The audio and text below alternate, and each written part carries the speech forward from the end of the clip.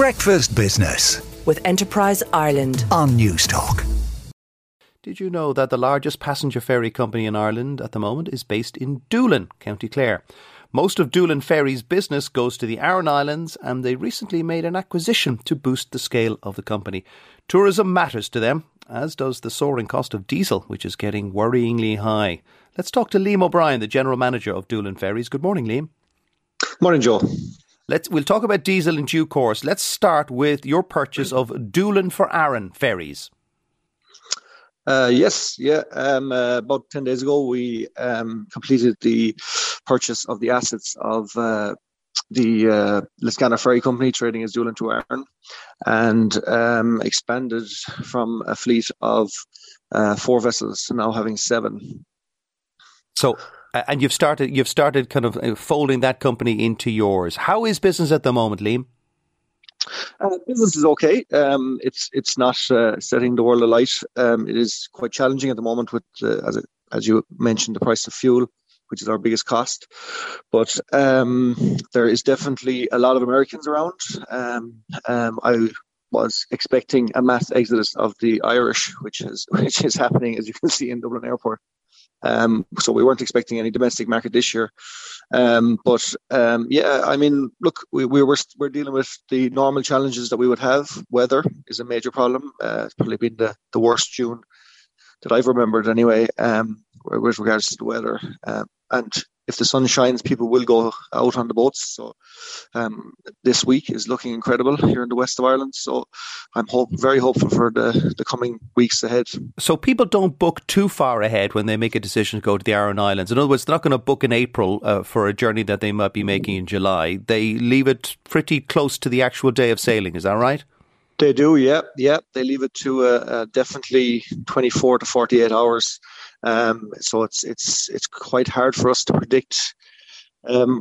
Quite hard for us to predict how far ahead, or to put on extra sailings or boats and stuff like that. We try our best to try and just, to be honest, the weather is everything. If Google says that the sun is going to shine, then we know it's going to be busy. Well, you'll need to get in touch with the algorithm and change their algorithm so it always looks gorgeous in Doolin, County Clare. Come here, you mentioned American tourists. The dollar has hit parity against the euro, so that makes American visiting tourists enjoy the benefits of that parity, because in their wallet or their pocketbook, as they say, things are that little bit cheaper in Ireland, and that is not something you can say very easily.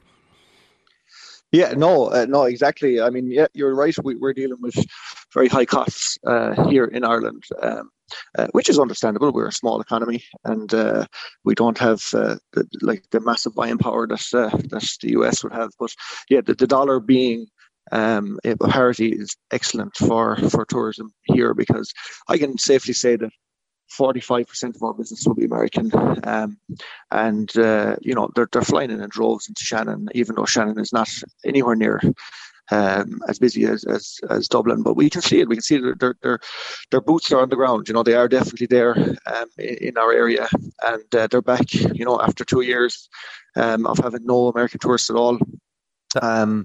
So yeah, that must have been very worrying for you, lockdown and the collapse. Did you get support from the government? Oh, we did, yeah, definitely. I was delighted with the support. I couldn't fault it at all. Actually, I wasn't expecting anything.